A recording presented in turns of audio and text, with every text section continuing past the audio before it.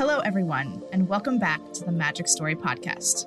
I'm your host, Natalie. And I'm your other host, Harless. This is the podcast where we recap the fiction story of Magic the Gathering and add our own flavor texts and reactions. We have all been waiting for this. After 3 full seasons, we are in the finale of the Phyrexian arc. Today, we start the main story of Season 4, which follows the story of March of the Machine. All right, y'all, this is intense. I am so excited for this season. It's epic, it's complex, it's action-packed. We journey beyond Dominaria, beyond New Phyrexia even, and the invasion has breached the blind eternities. And this season, we venture through the entire multiverse. March of the Machine, I can tell, is going to be monumentally significant. I can't wait to dive into our first main episode of the story, Triumph of the Fleshless by K. Arsenal Rivera. Join us as we head into the multiverse.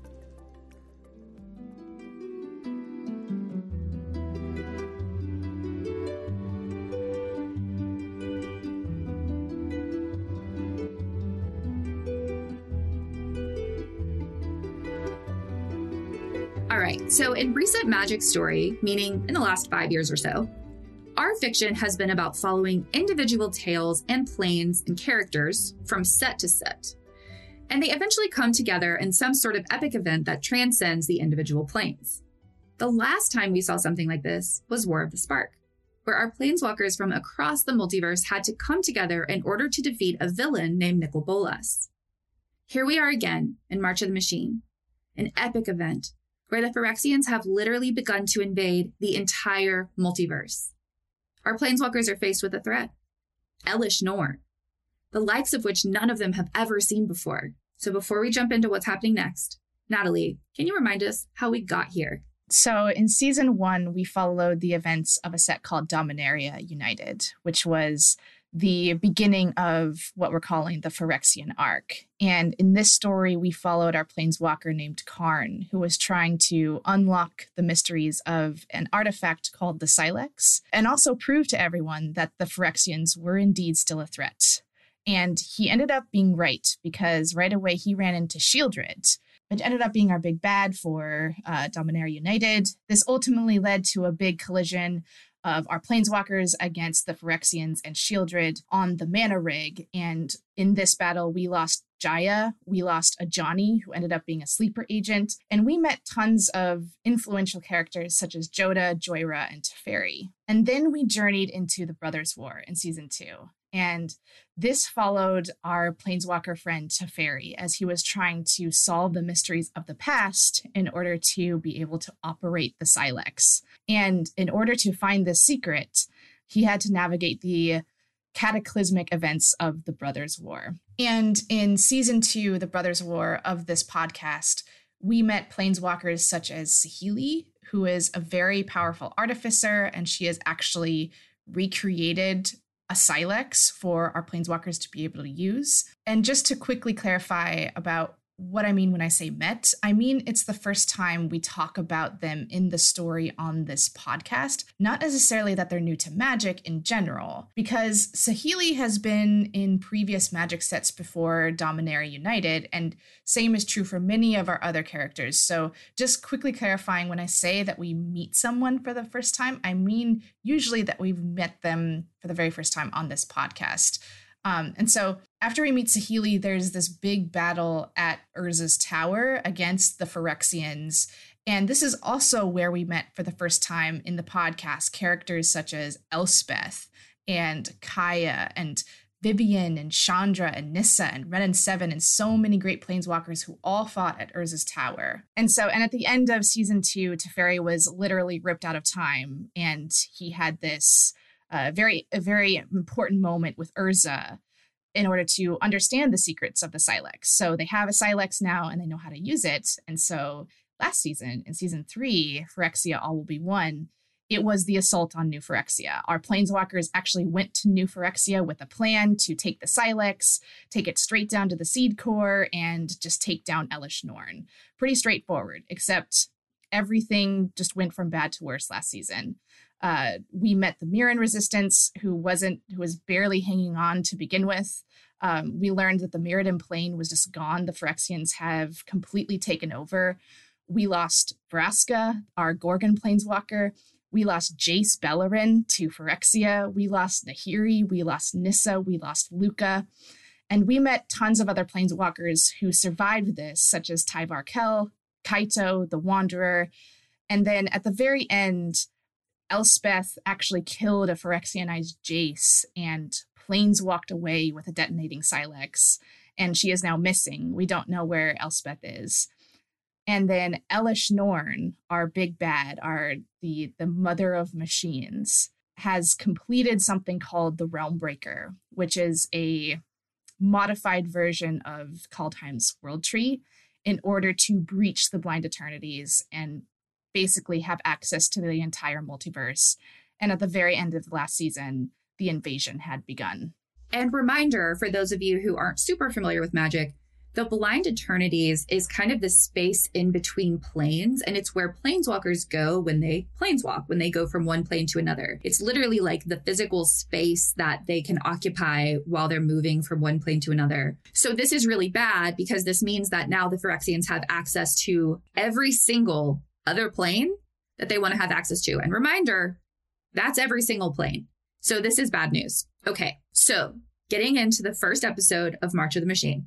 We start this episode from Elesh Norn's perspective. And I have to say, while this was very, very cool, and I super appreciated getting this perspective, reading how she views things, how callous she is, gave me actual chill bumps, and not in a good way. Yeah, and I had a similar reaction to Harless. I was blown away by the first sentence that, are we truthfully getting Elesh Norn's perspective? You know, she is the mother of machines, all that she's done up to this point. She's our big bad. But this just proves how well Magic does with their villains. And I've said it many times on this podcast, but I'm highlighting it again, that good storytelling is reliant on a well-constructed villain. And Magic has done this so exceptionally many, many times. And I have to say, I'm going to say that Elesh Norn is kind of my favorite villain. And favorite meaning, I think, the best written. It doesn't mean that I'm like totally on her side. I am definitely not on her side. I just mean that she's just so well written and so dynamic and truthfully a character. And we kind of get to see it in this episode. It's almost like weaponizing logic is how she acts. And it's really interesting to see, like I said, that from her perspective and just really get into this space where you're going, okay, that's logical. That's horrible. It's logic. Like the logic doesn't make it okay in so many instances with her. Anyway, it reminds me of the episode last season where we were from Ixel's perspective and it was written in a second perspective and we were forced to see the perspective of a Phyrexian.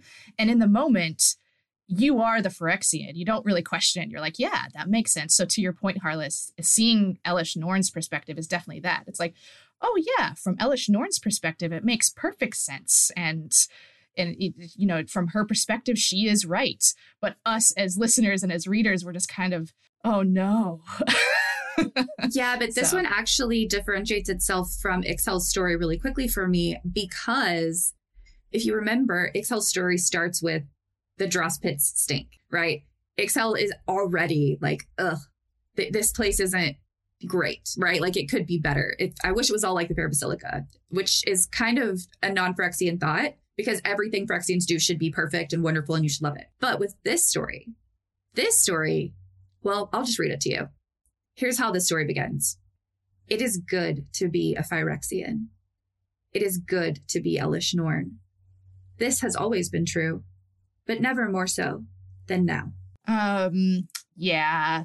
We knew Elesh Norn was self-centered and a complete tyrant before, but yeah, this is just further proof that she is that. And Elesh Norn sees Phyrexia as a unifier, that all who bend to her will are happier and stronger. She truly believes that. It is the pull, the lie of Phyrexianization, that when you become Phyrexianized, you lose your sense of self from before. You become a vessel, a creation of Phyrexia that truthfully believes Phyrexia is the way, the only way to be. So when Elesh Norn looks down at Kaya, Kaito, and Tyvar, This is just moments after we left off that last episode of last season, by the way. We're standing right before the Realm Breaker in Elesh Norn's throne room in the Seed Core of Mirrodin. And Elesh Norn thinks to herself, how misguided they are. If they submit, she could do away with all of their faults. And then she goes on to say, discord lives within the hearts of the non-believers. Even when they are so few, they are never truly unified. If only they could see that. We, the readers, know Kaya, Tyvar, and Kaito would never fall for the tricks of the Phyrexians. They don't see it the way Elesh Norn does. So it's almost cathartic to hear Kaya yell, go to hell, to Elesh Norn. Just goes to show there will always be fight left in our planeswalkers, even after such a devastating development. Elesh Norn thinks their fight is futile, but we, readers, cheer for them despite all that. And then Norn flicks her wrist, and these portals start to open. The Realm Breaker breaches 5 planes all at once. I'm going to quote for you here. 5 irises open on 5 alternate worlds.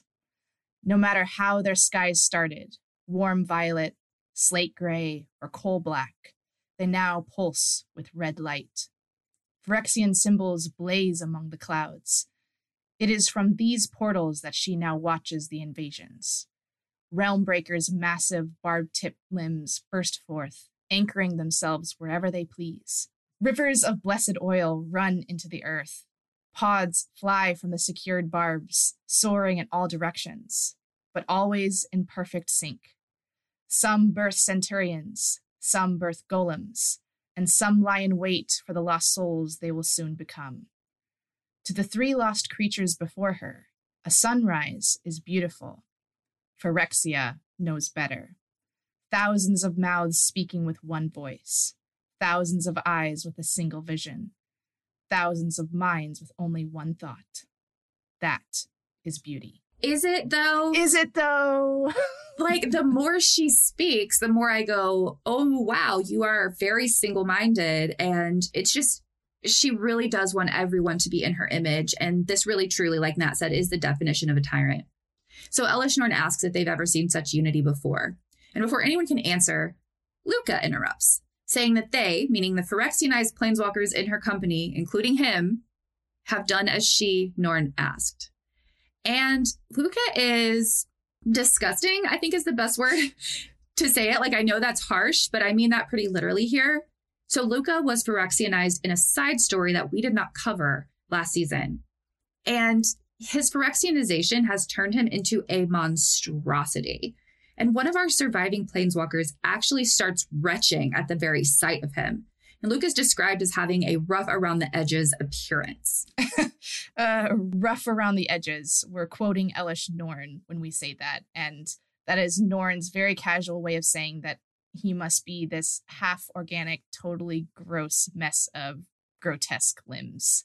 So just to quickly summarize what happened with Luca, he actually has this ability, he's a planeswalker with an ability to connect with animals, with beasts. And he connected with a Phyrexian beast when he and Nissa were pulled away into something called the level of the of Mirrodin called the Hunter's Maze, which we, like I said, didn't cover in our last season. He has melded together with this beast and has these like extremely jagged like limbs coming out of him. And I mean, if you want to go look at the art for this, it's on a card called Luca Bound to Ruin. And it is just... It's shocking. It's shocking. It's thorny. It's like, it's interesting. Like it's a green-red card.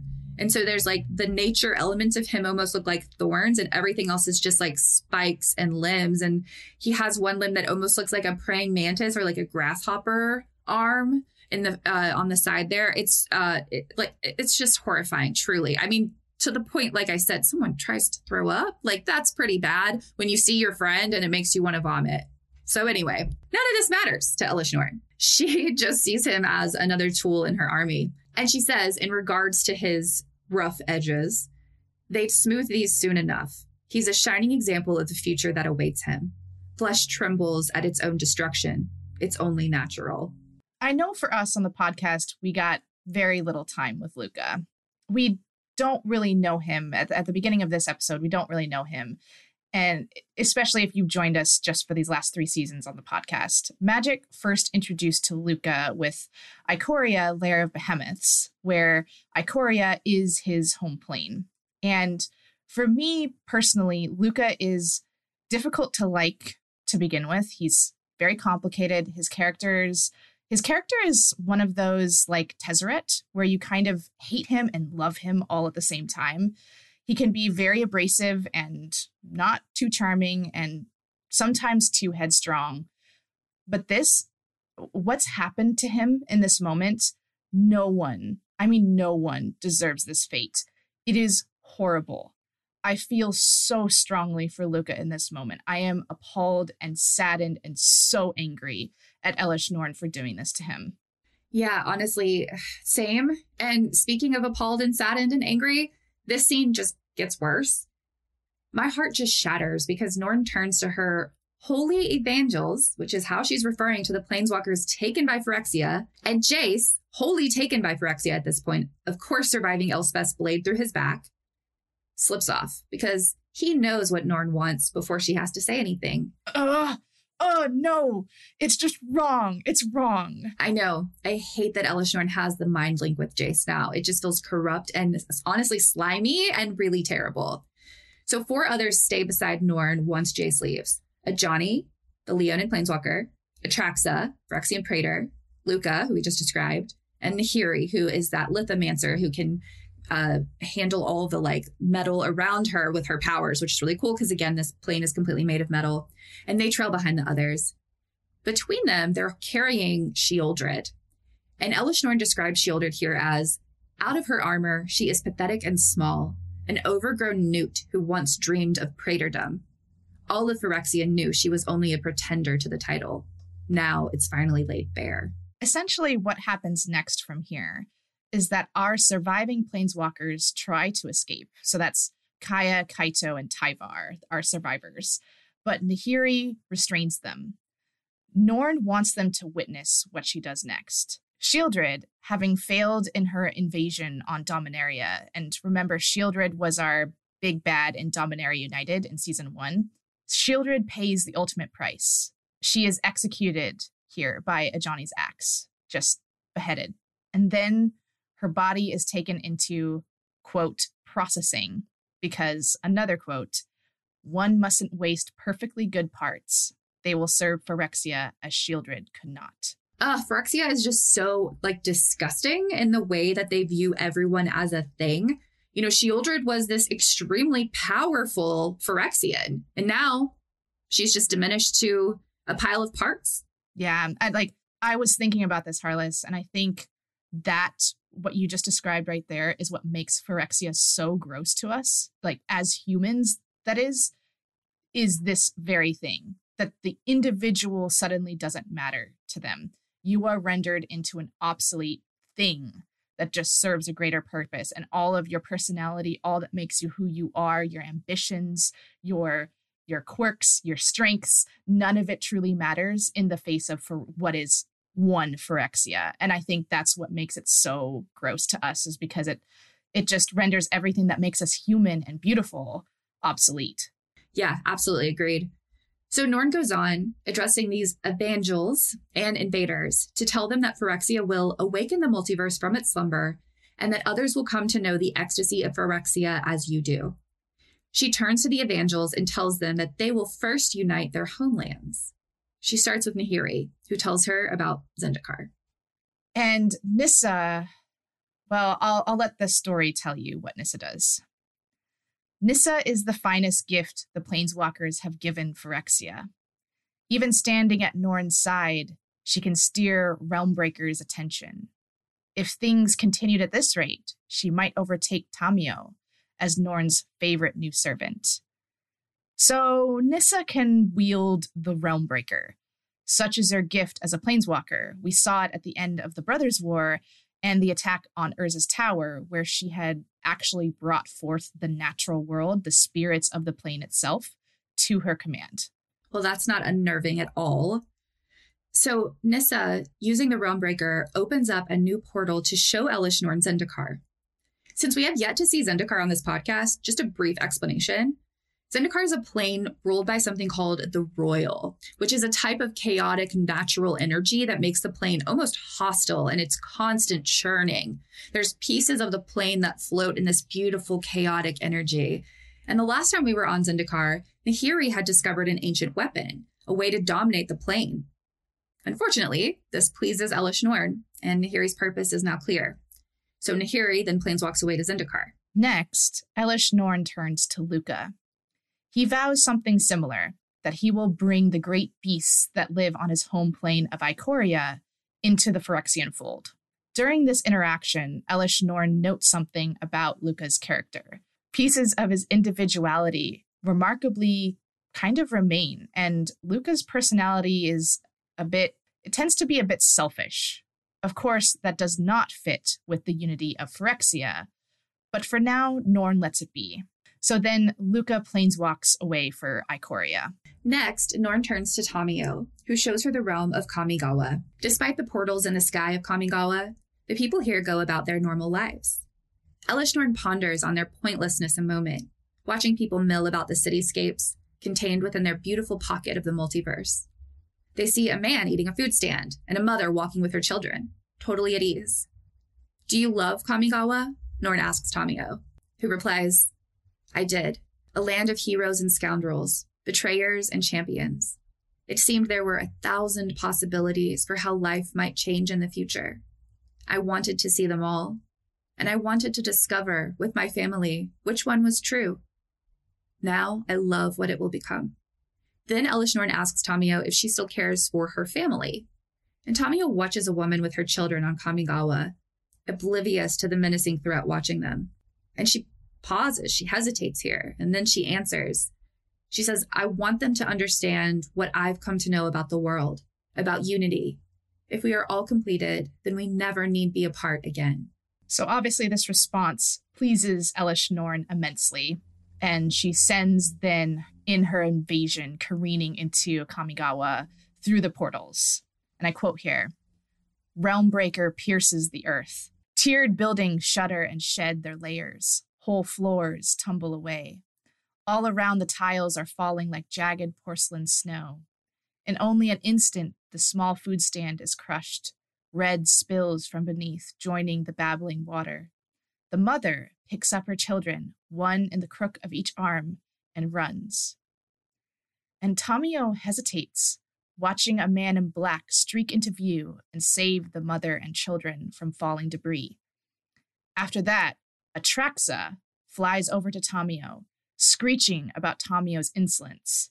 She had hesitated at Norn's order to go and invade Kamigawa herself. Tamio is startled, as if from a reverie, exclaiming she didn't know what had come over her. "See whatever it is, you eradicate it," Norn tells her. "There can be no space for it. Return with Kamigawa under your control or be recycled into something that serves me better."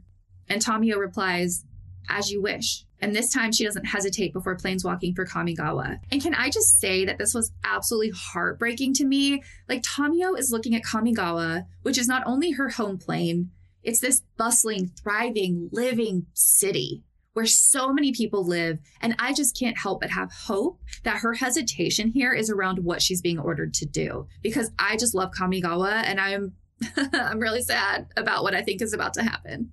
After Tamio goes, Elesh Norn turns next to Ajani. At first, he assumes Norn wants to know his birthplace so that he can conquer it. But Norn here says Ajani is destined for greater things. Seeming to know inherently what Norn is after, he says, Theros. And so Nissa, with the Realmbreaker, shows them Theros. And I quote here, "There are no trees to be seen here, but the roots find purchase all the same. Pods deploy before the tree has finished its work. So eager is Phyrexia to lay claim to this place. And a tremendous battle, a massacre, ensues on Theros. Temples are torn down, cityscapes crumble, farmlands just eradicated.